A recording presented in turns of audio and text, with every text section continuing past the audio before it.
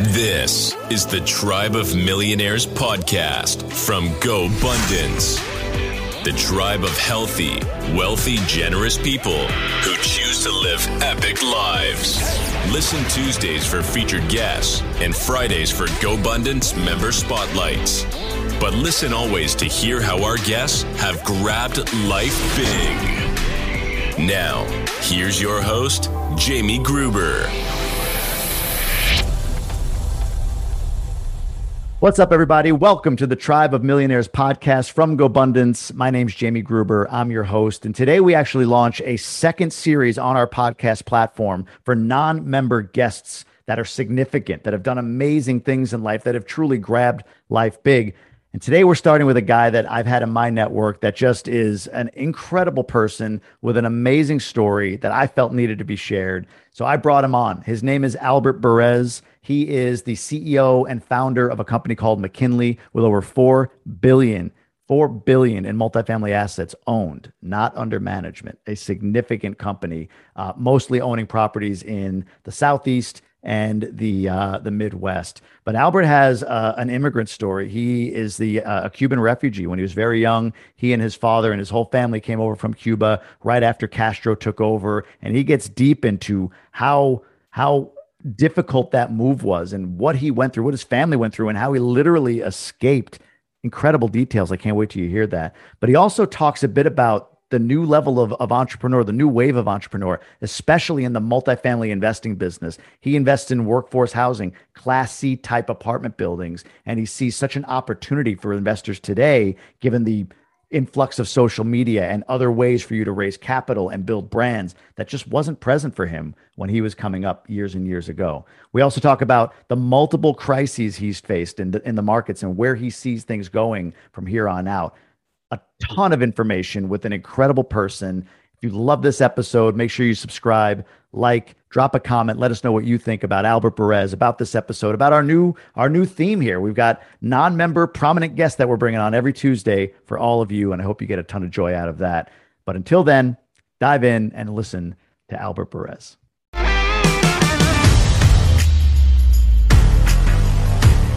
Albert, welcome. Thank you for being here.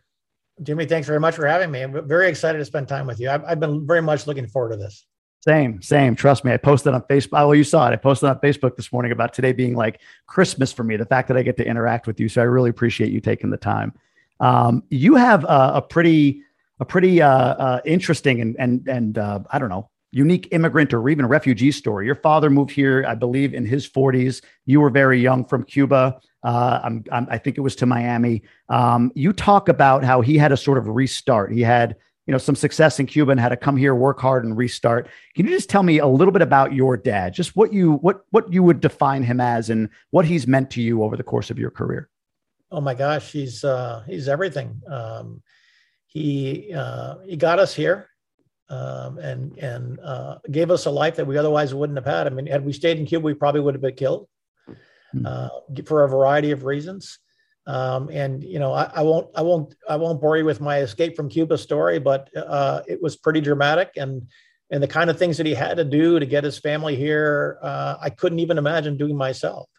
And he did it. And a very successful man who had to start from scratch and doing whatever he had to do in this country as a refugee and an immigrant, and started from the ground up and really showed us what hard work was all about. And really, I learned about persistence. I learned about a lot of characteristics that, if I had to come over here and start over at age 43 after having a very successful life and business and family, I don't know if I could have done it. I mean, it's quite remarkable. So there's a lot of life lessons there that I'm very thankful for. And also very thankful for being in this country. This is without question the greatest country on the planet. And, having been a refugee and an immigrant and a family who started from scratch, we are forever thankful and appreciative. There is no place like it. If you wouldn't mind indulging me when you say, don't want to bore me with your escape from Cuba, that there's intrigue there. Do you mind just giving a little bit of detail? Because I mean, that's not an experience most people have to not just immigrate, but escape. What was that like? What do you remember of that? I know you were very young. Well, I mean, I can tell you the story because my father would tell me the story every single night for the first 20 years of my life. So I can almost repeat it. It takes about an hour. And I had a little interesting exercise. My brother, who's 15 years older than I am, and my sister, who's almost 8 years older than I am. My wife got us all together recently and said, well, each of you tell the Escape from Scuba story. And it was amazing how identical the stories were. Now, my brother actually lived it because he was 18. And, my sister was a bit over 11, almost 12. And I was just over 3. So, I mean, my brother did live it. In fact, he lived it with my mom and dad and very directly. So, his story is the most direct version. My story is a translation of what I've heard from my father over the years. But it was a very dramatic escape. We shouldn't have gotten out of there. There was a lot of reasons why the communist regime at the time wanted to execute my father. And I think they would have delighted in executing all of us. But he was masterful and creative and got out of there 8 days after the revolution. It was December 31st, 1958 is when Castro took over Havana.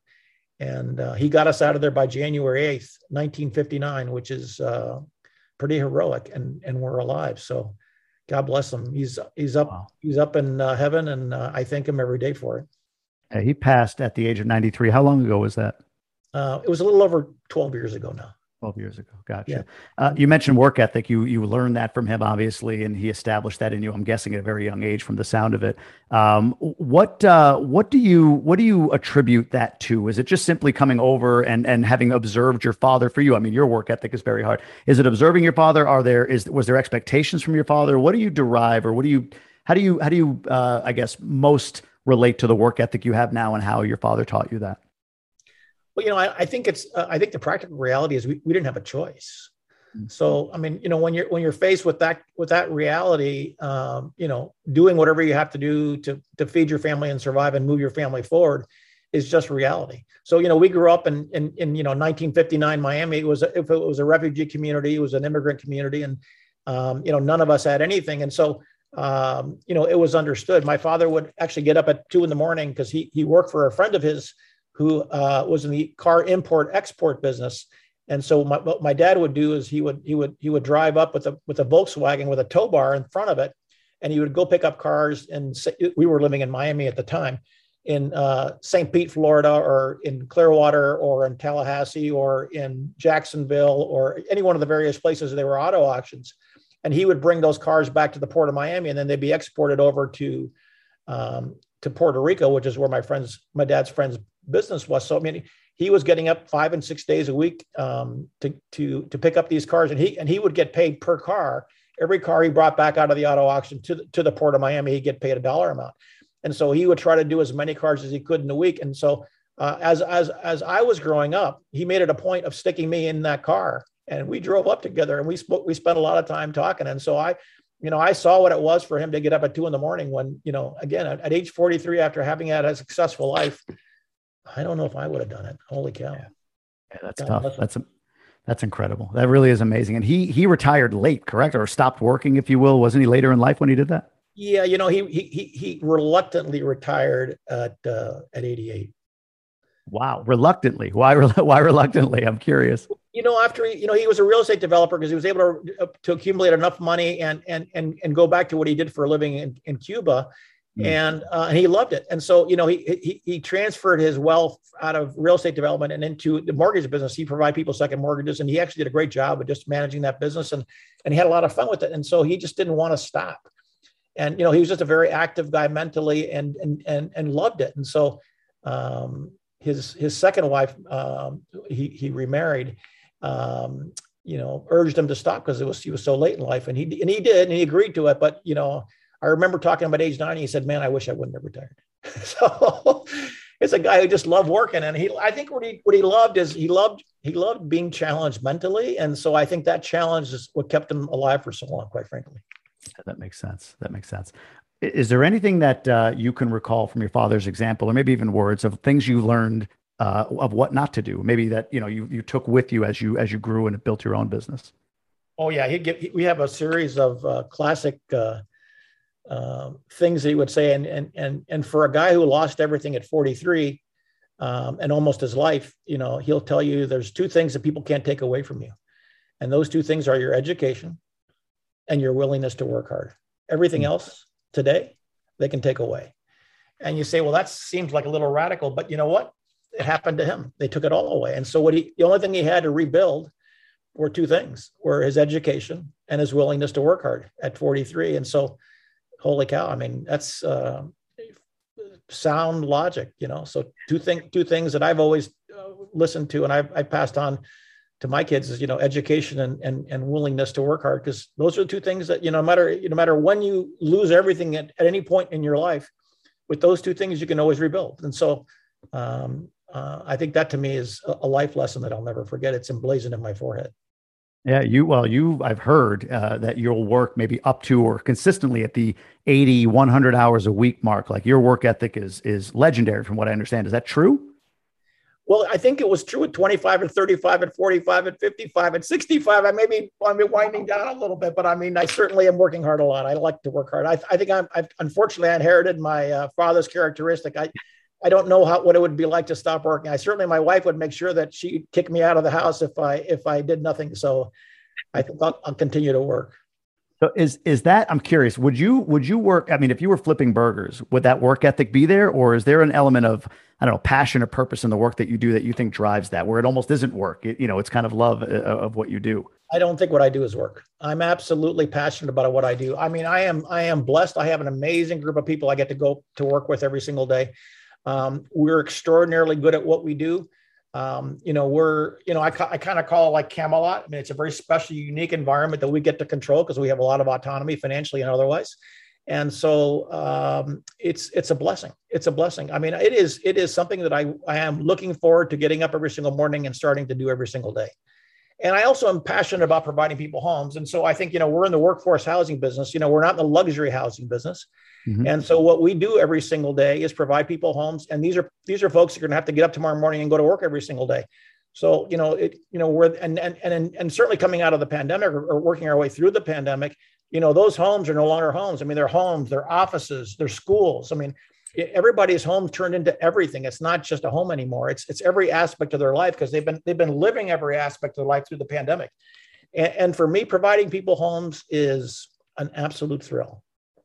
It's interesting, when you hear that many hours and you associate it to work, my mind goes to, man, what suffered? Like what in your life would have suffered as a result of that? But the flip of it is, you were very much aligned, or you have been very much aligned with what you feel is purposeful and fulfilling for you, right? So I guess the question is, does that amount of work or that amount of time committed to your passion, does it create sacrifice or has it created sacrifice in any other areas of your life that you look back on now and say, man, had I not been so dedicated to what I do, this wouldn't have suffered? I'm just kind of curious.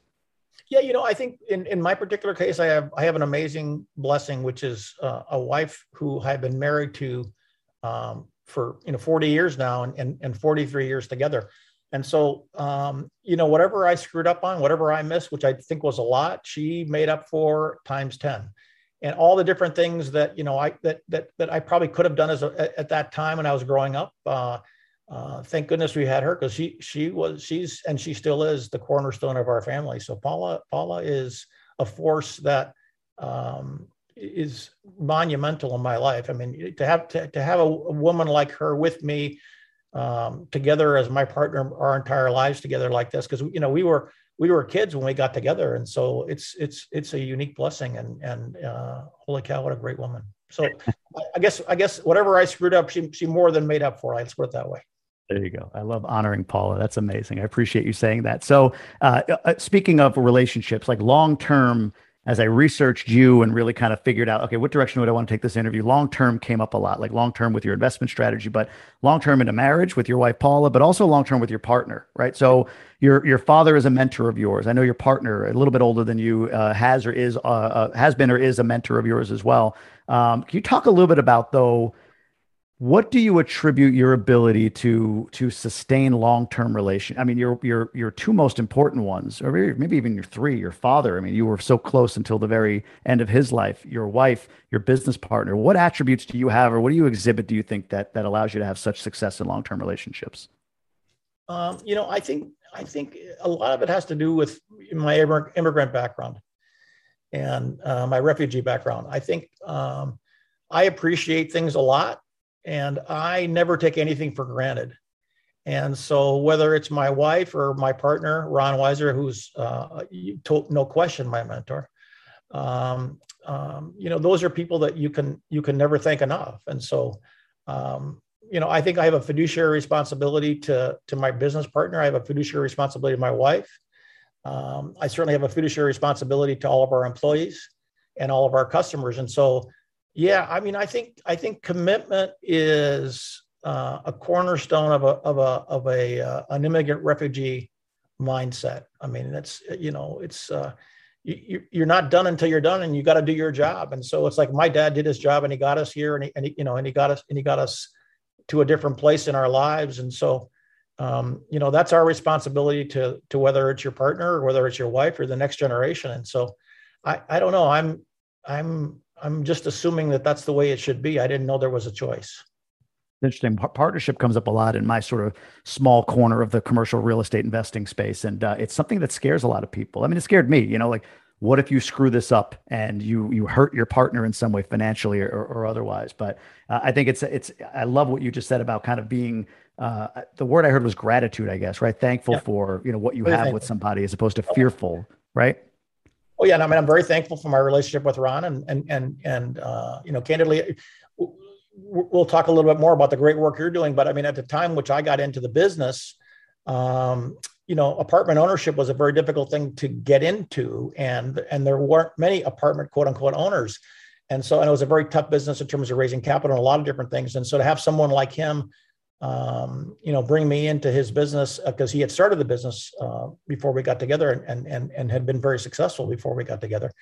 And then went on to retire and left me with the business, and now we're partners together, and he's retired and has the confidence to do what he does in his retirement. But then I'm able to lead the business in a way that's beneficial for both of us is, I think, a testament to our partnership, and I think it's a testament to both him and I, who we have immense amount of trust, and our interests are aligned financially, so that makes it easy.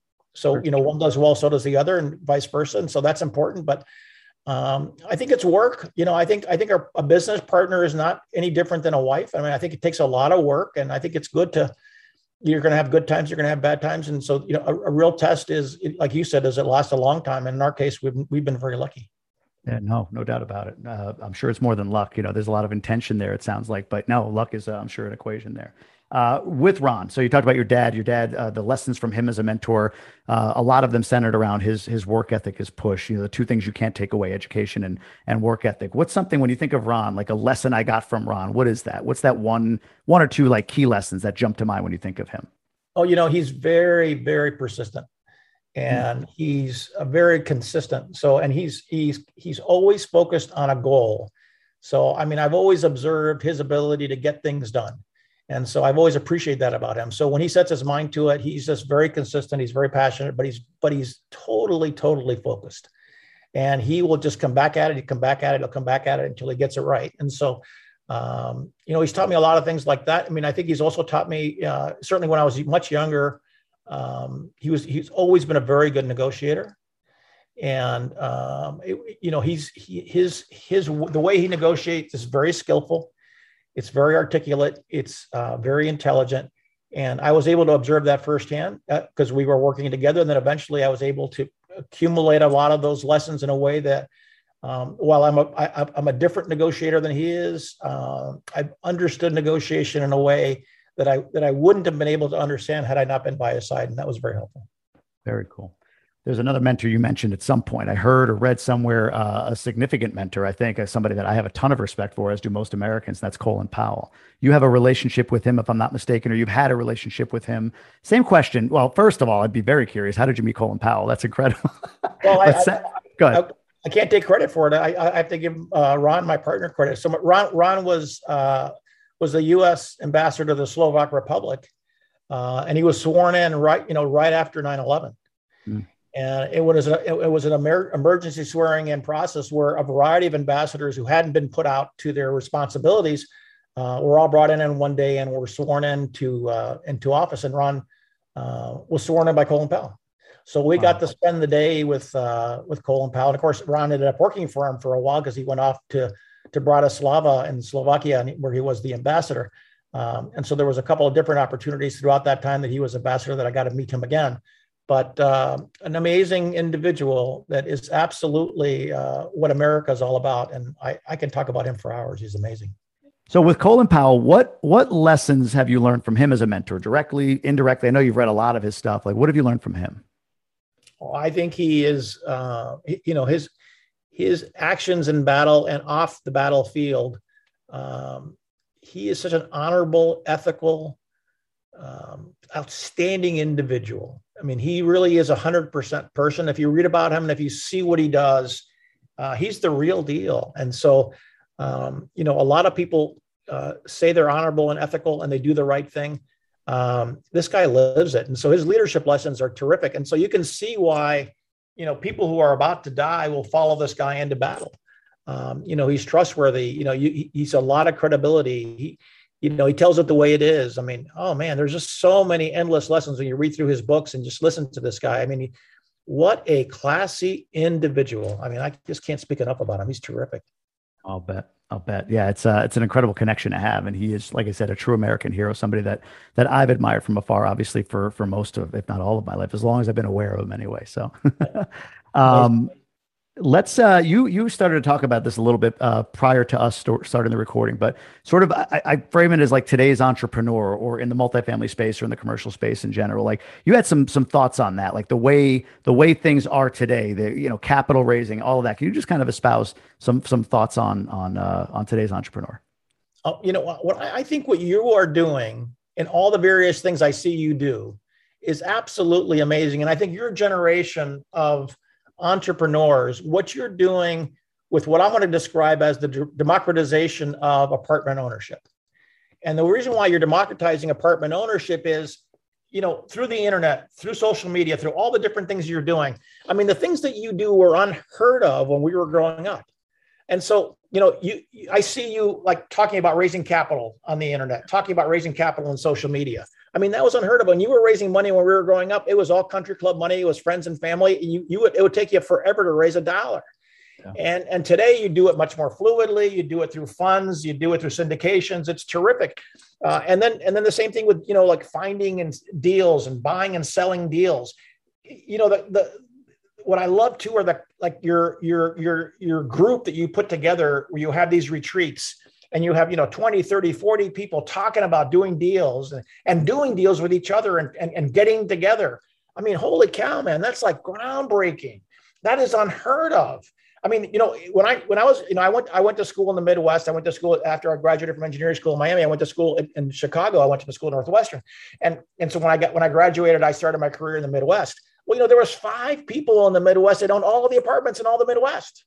And so and those people had everything. And so, getting in to be one of those 5 people was like, that was never going to happen.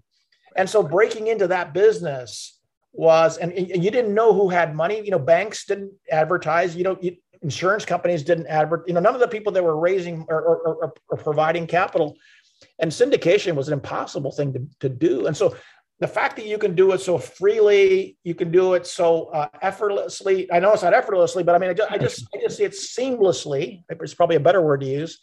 I think is absolutely marvelous. But I really love this whole thing that you have this partnership of people you bring together to talk about how to get better with each other and how all of you can propel each other to move forward. So not only are you guys talking about deals and raising money, but you're also talking about improving each other, which I think is terrific. So I see this whole thing. I mean, I'm an old guy. So I look back and I'm saying, holy cow, man, I wish I was growing up today because this is such a cool time. I think it's marvelous. I compliment you because I think your style is absolutely great because you're very motivational. And but I also think it's important because I know your story. I mean, you took some big gambles, you quit a successful career and you flipped over to become an entrepreneur. So, I mean, you're walking the walk. You're just like kind of one of these people that talks about it and doesn't do it. You're doing it, which is great. But this is a very unique time in the multifamily ownership business. I've never seen anything like it. I think it's absolutely spectacular. And I compliment you because I think you're one of the main leaders in this group. And I love everything you're doing. But I really think everybody, I mean, the people around you probably don't realize how unique a time you guys are living. So, I mean, just go for it. It's fabulous. Thank you, first of all. It's very kind of you to say. And you answered a question that I was going to ask, which is, well, what advice would you give to today's entrepreneur? And it sounds like that's it. Dive in, go for it, leverage everything that we have right now. Because you're right, social media is very easy. You can get lost on it. It can be a trap, or you can leverage it, just like anything. And leveraging it, I think, can be a very powerful tool. Wouldn't you agree? Yeah. And I also agree that if you're getting in at some very young ages, like all of you are getting in, so here's the thing, a lot of people think this is a quick money business. It really isn't. And I always say to people, look, it's not a microwave, it's a slow bake. And so what you got to say, at least for me, you're not going to create generational wealth until it's 10, 20, and 30 years down the road. I mean, if I was honest, my partner and I really made our money in the last 5 to 10 years. Which is a pretty shocking thing to do, because the first 10, 20, and 30 years, you're digging in, you're reinvesting your capital, you're borrowing more money to get back in and doing more deals. And you're constantly going into debt, candidly, to continue to grow your business. And taking some risks. And so, and then boom, the light breaks and all of a sudden you're out of debt and things are different. But that's a long way down the road. And so, for individual assets to mature to the place they are truly generational and they are truly providing cash flow in a way that is unique, isn't a 0 to 5 year thing. And the real wealth in our business doesn't come by buying and flipping and making a profit. The real wealth in our business comes from holding that apartment project 5, 10, 15, 20. When you get to 30 years, things change radically. And so if you can start at your age and look down the road to what it's going to look like 10, 15, 20 years down the road, once you refinance that building once, twice, 3 times, and you pull that cash out, or once you continue to bring the cash flow in, whatever the case may be, I mean, it's transformational. But that's how you create long-term wealth in our business, is by holding quality assets for the long term, because they only get better with time. I mean, my view is that rents essentially double every 10 to 12 years. And so imagine the portfolio value that you own doubling every 10 to 12 years. And that's very realistic. I mean, you can do your own math, but I mean, take a look at it. It's not unrealistic. And if you look at a time like now, where we're going into this hyperinflation in rents, and, and if you look at the supply demand imbalance across the country, it's in favor of the apartment owner. So for anything that you own today, it will be not arithmetic or geometric. It'll be exponential growth in terms of its cumulative value. So I think the fact that you're doing it now, you're doing it so young, and you're doing it in a big way is great, because even if you fail a little bit along the way, it doesn't matter. Time will heal those mistakes, and owning assets for a very long term is the secret to creating generational wealth. I can't thank you enough for saying a lot of that, because I know for me, I get impatient, right? You see, and that's probably the downside of social media, right? You see all these people doing amazing things. I mean, even yourself, I mean, you're in stratospheric levels with what you built with McKinley, but still you see people doing these things. You're like, man, yeah, am I moving fast enough or whatever? But to your point, I love what you said. It's not a microwave, it's a slow bake oven. That's a great line. It's quotable, tweetable even. So yeah, I appreciate you saying that, because it means a lot to me to hear. I needed to hear that personally. But with you specifically now with McKinley, like before we started recording, I kind of ran through your bio and we made some modifications on it, right? Like at one point, McKinley was 35,000 units. It was 5 billion in assets under management. There was 10 million square feet of office space and retail. But you've sort of gotten out of some of that. Can you talk to me a little bit about your strategy now, given all that's happening? Like, why get smaller at the moment? What is a guy at your level doing something with a company the size of McKinley? Like, what is that repositioning strategy looking like, and why? Yeah, we're not getting smaller. What we're doing is we're setting up our business for the generational long term. And so what McKinley looked like, let's say 10 years ago, where we were retail, office, and multifamily, and we were in multifamily in many markets across the country. It looked like a business of a couple of entrepreneurs who, maybe had taken a couple of organizational risks along the way, and we're probably spread a little bit too thin on the geographic dispersion and the span of control. And that wasn't a business that we could leave to a next generation. And so that didn't make a lot of sense. And then the other part of it was, for me at least, I took a cold, hard look at retail. I saw that coming and I got very nervous, and I said, let's get out. And we got out of it very early. So we got out actually quite well before values deteriorated. And then I had the same feeling about office. And, at the end of the day, we were apartment guys. Ron and I are apartment guys. We're not office guys. We're not retail guys. We got into those businesses because we thought we could make money doing them, but fundamentally we're apartment guys. And then we knew really three markets quite well. Metropolitan Ann Arbor, the Ann Arbor region. Ron's from St. Joe, Michigan, and he went to school at the University of Michigan. And I know Florida very well, and Orlando and Tampa are our core markets here. So we just looked at it and said, let's go to where we know what we do best. We're the largest apartment owner in metropolitan Orlando. It's a huge market to be the largest owner in. We got assets, significant nature in Tampa, and we have huge holdings in metropolitan Ann Arbor.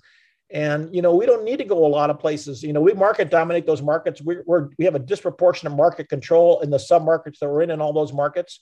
Why be in other markets across the country where we don't have the same buying power, organizational power, pricing power on rents, all the above. It just didn't make sense. So, we sold off at times in the last 3, 4, 5 years, at times where people, in my opinion, probably overpaid us for properties in places I wasn't interested in owning long-term. So we consolidated that and made sense for us long-term. So getting out of retail made sense. Getting out of office made sense. Selling those apartment assets at a peak price, what I consider to be non-peak assets, in necessarily not great markets that I didn't have long-term faith in. So now we have an amazingly strong portfolio where we have all of the people that are with us every single day have been in those markets. Our people have been there 10, 20, and 30 years. So they know those markets well. And so, we're going to out hustle people. Our financing and our capitalization is uniquely different. There's, we went from a leveraged business at young age to an unleveraged business at an older age. So all the different things that you need to have to be, more powerful in a market, we've got now. And so, but for us, it was strategic. It didn't make sense to be in the retail business. It didn't make sense for us to be in the office business. It didn't make sense for us to be in 8 or 9 markets when we really needed to be in 3.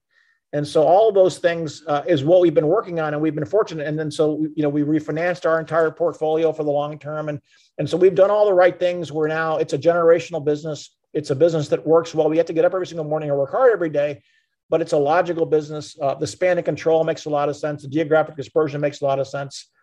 We invest enormously in our assets, so all of our assets are positioned for the long term. This is a business you can't replace. And so, even when we're dead and gone, no one's going to want to touch this thing. It's just too valuable. What do you do with the money? Where else would you put it?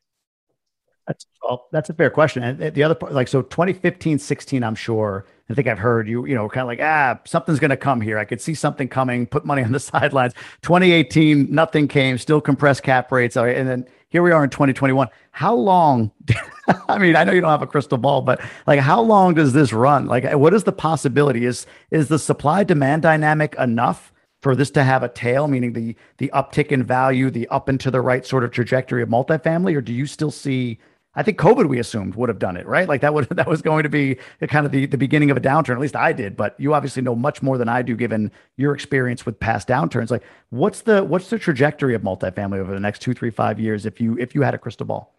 I think that the supply demand imbalance is the differentiating factor this time around. So I don't know. You see, so if you look at all the apartment, let's just talk about workforce housing, which is what I do for a living. Yeah. So if you look at all the apartments that are quote unquote characterized as workforce housing, and you look at across our portfolio, let's say the rents are $1,100 to $1,200 a month. And so, those buildings were built between 1960 and 1990. Mm. Every time you go out and buy a B or C garden apartment, it's going to be that 60s, 70s, 80s, and 90s vintage product. After that, anything that's been built recently is, certainly in the last 10 years is, as Class A or AAA or Super A's, as I call them. And, those things are $2,000 a month and more. And that's just to cover the debt service at a break even and forget about making any money. So, you can't go back and reproduce workforce housing. It was a period in time where we built a lot of housing. And so that's a period that's not coming back. And then the other problem you got is, you got this 5.5 million overhang of single family homes that we didn't build over the last decade. And you've got all these institutional investors that are buying homes. So people that are typically people that would have moved out of my places and moved in and to buy a house, they're now crowded out because all these Wall Street guys are coming in and buying single family homes. It used to be, there was 1 in 6 was an investor. Well, I think in a place like Miami or Orlando, it's like 1 in 3 are being bought by investors. Yeah. So, the combination of the single family opportunities going away for that renter and the number of choices where they can rent at $1,100 a month going away, I've never seen a supply demand imbalance in my entire life.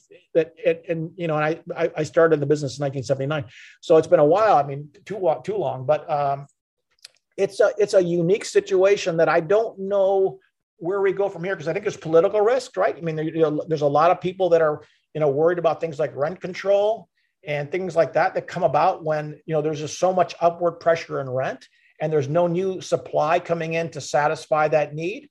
So it's not just affordable housing.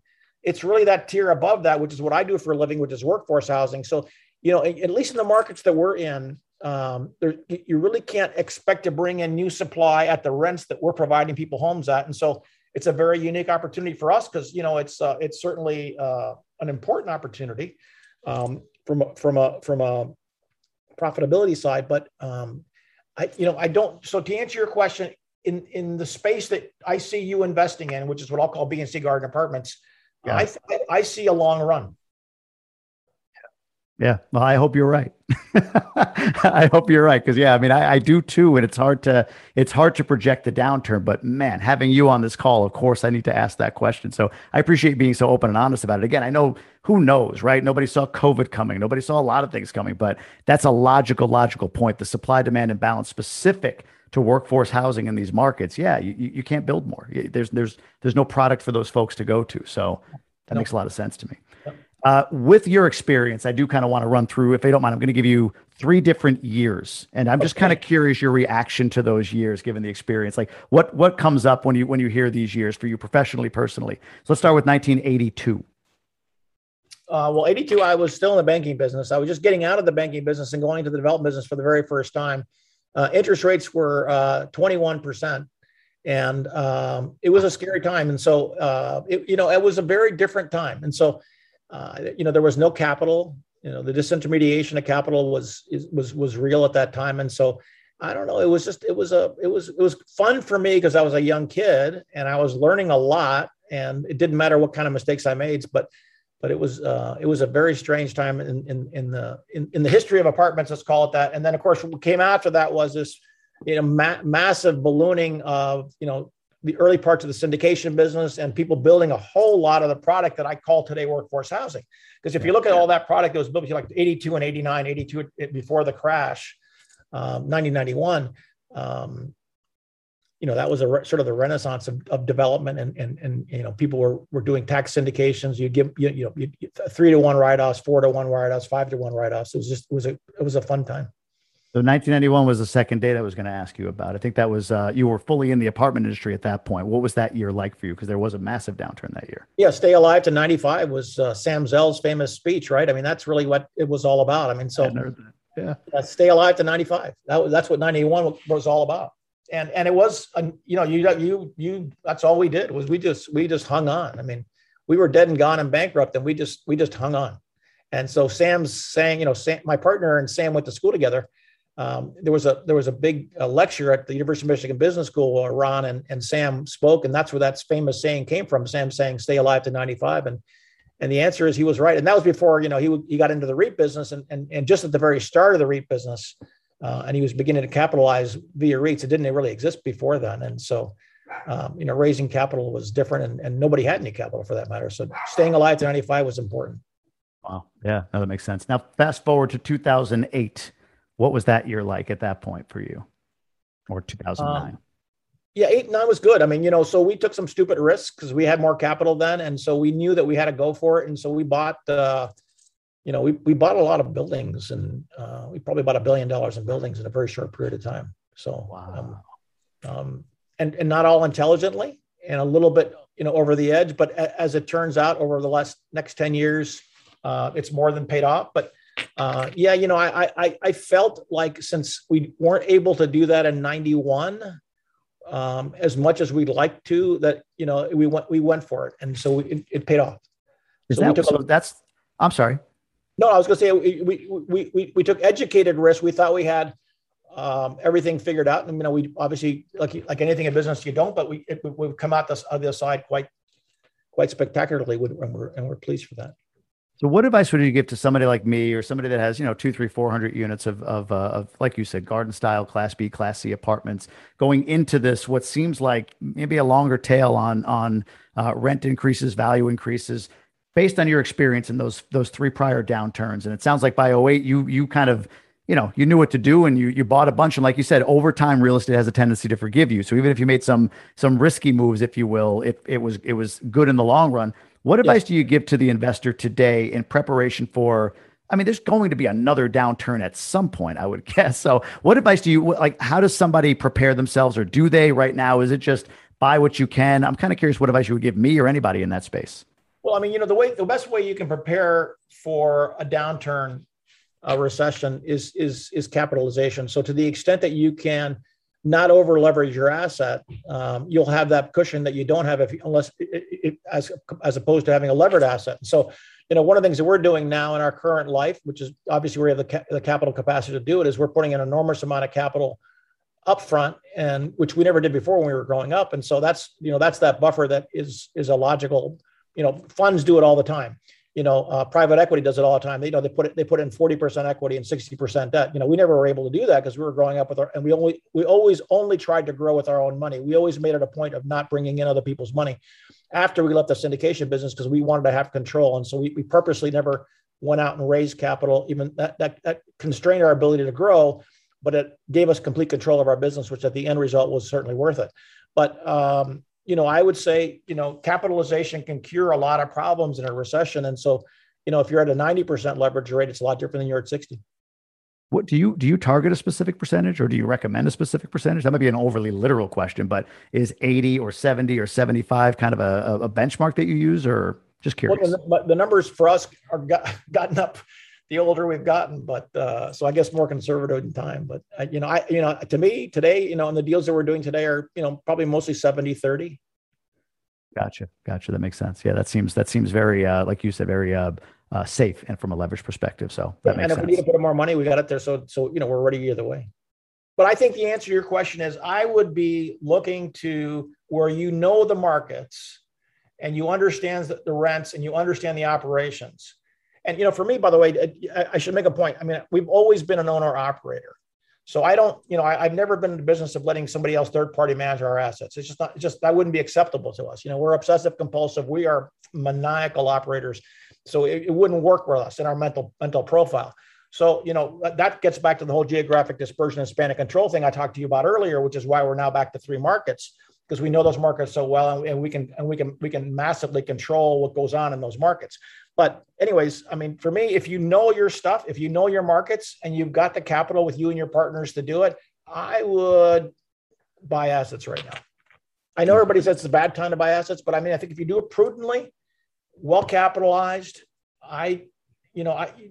trying to time the entry point to have an expectation there's going to be this massive downturn, you're going to be able to buy a whole lot of stuff. Man, you better be good and know what you're doing. You're the second. You met David Osborne. I don't know if you recall a conversation with him. I had introduced the two of you to one another. He's a gentleman that's done very well for himself in the real estate space as well, and his advice is very similar. So when you hear it from two smart guys who have the experience, who have the size of portfolio that you do, and all the backing behind you, then it makes sense. Buy assets. That's the advice for everybody. Buy assets. It makes perfect sense to me, especially in an inflationary environment. What's keeping you up right now at night? If anything? Never sell them, by the way. Buy them and never sell them. Yeah. You said that I'm a buyer, not a seller of real estate, right? That's kind of your mantra. Buy, but don't sell. Yeah. Yep. That's us. Beautiful. What's keeping you up at night right now, if anything, personally, professionally, for that matter? I got a new dog during COVID, and he's a cute little guy. He's so adorable. So he keeps me up at night, but it's a good keep me up at night. Yeah, no doubt. What advice, if you could go back to 25, what advice would you give your 25-year-old self at this point with what you know now? I wouldn't do anything different. I do everything exactly the same. And I'd marry the same woman at 25 that I married at 25. So I can't go wrong with that. Not at all. If you were 90 looking back at now, what's your 90-year-old self going to tell you today? What advice is he going to give you? A young kid didn't know what he was talking about. And every time I look back along the way, that's probably what I can say about myself. But here we go. You just keep on going. That's amazing. Any books that you recommend? Any book that you're reading right now that you could speak to? Just anything that you're getting educated on that you could share? We talked earlier about the Colin Bowell books. Grab all of them. Read all of them. They're fabulous. Makes sense. Yeah, that's a good person to listen to. So with GoBundance, we have this saying, like, we're all aspiring to grab life big. In closing, I'm just kind of curious if you can recall whatever it is, a possession, an item that you purchased, a moment, a memory, whatever it may be, the first time you recall that you maybe just grabbed life big. What would that be? I'm not there yet, so I don't know. Still going. Well, I mean, I think that's, I talked to my wife about this a whole lot. I think it gets back to the immigrant mentality. And I talked to my partner about this a whole lot. We haven't made it, man. We're not done until we go, we got a lot of work ahead of us. I mean, I guess, I don't know. I don't feel like I'm there yet. I mean, I got to get up tomorrow morning and work hard because, I mean, I don't take anything for granted. I give it my absolute best every single day, regardless. So I have not arrived and I don't expect to arrive. That's a great answer. I'm just kind of curious as a aside to that. So what's your relationship with comfort and discomfort? Do you intentionally try to get yourself out of your comfort zone? Or I'm kind of curious what your take is on that. I don't try to get myself out of my comfort zone. I think it gets back to being an immigrant. I mean, any day you can be, your life can change. And so you got to be ready. And so I don't know. I don't believe in this whole I've arrived thing. I'm not there. That's not who I am. Now, like they say, you're growing or you're dying, right? So you're in growth mode always. I'm appreciative as all get out, and I don't take anything for granted. Makes sense. Albert, where, if somebody wanted to learn more about you, McKinley, what's the best place that you would direct them at this point? Yeah, they can go to our webpage, mckinley.com or www.mckinley.com. Love to have anybody go on there and take a look at what we do. And we're proud of it. And it's our life's work. So, we're very proud of what we've done.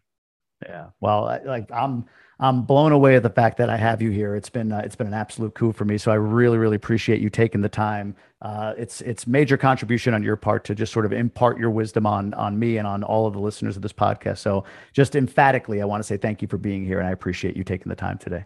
I appreciate you. It's been wonderful. Thank you so much. Thank you.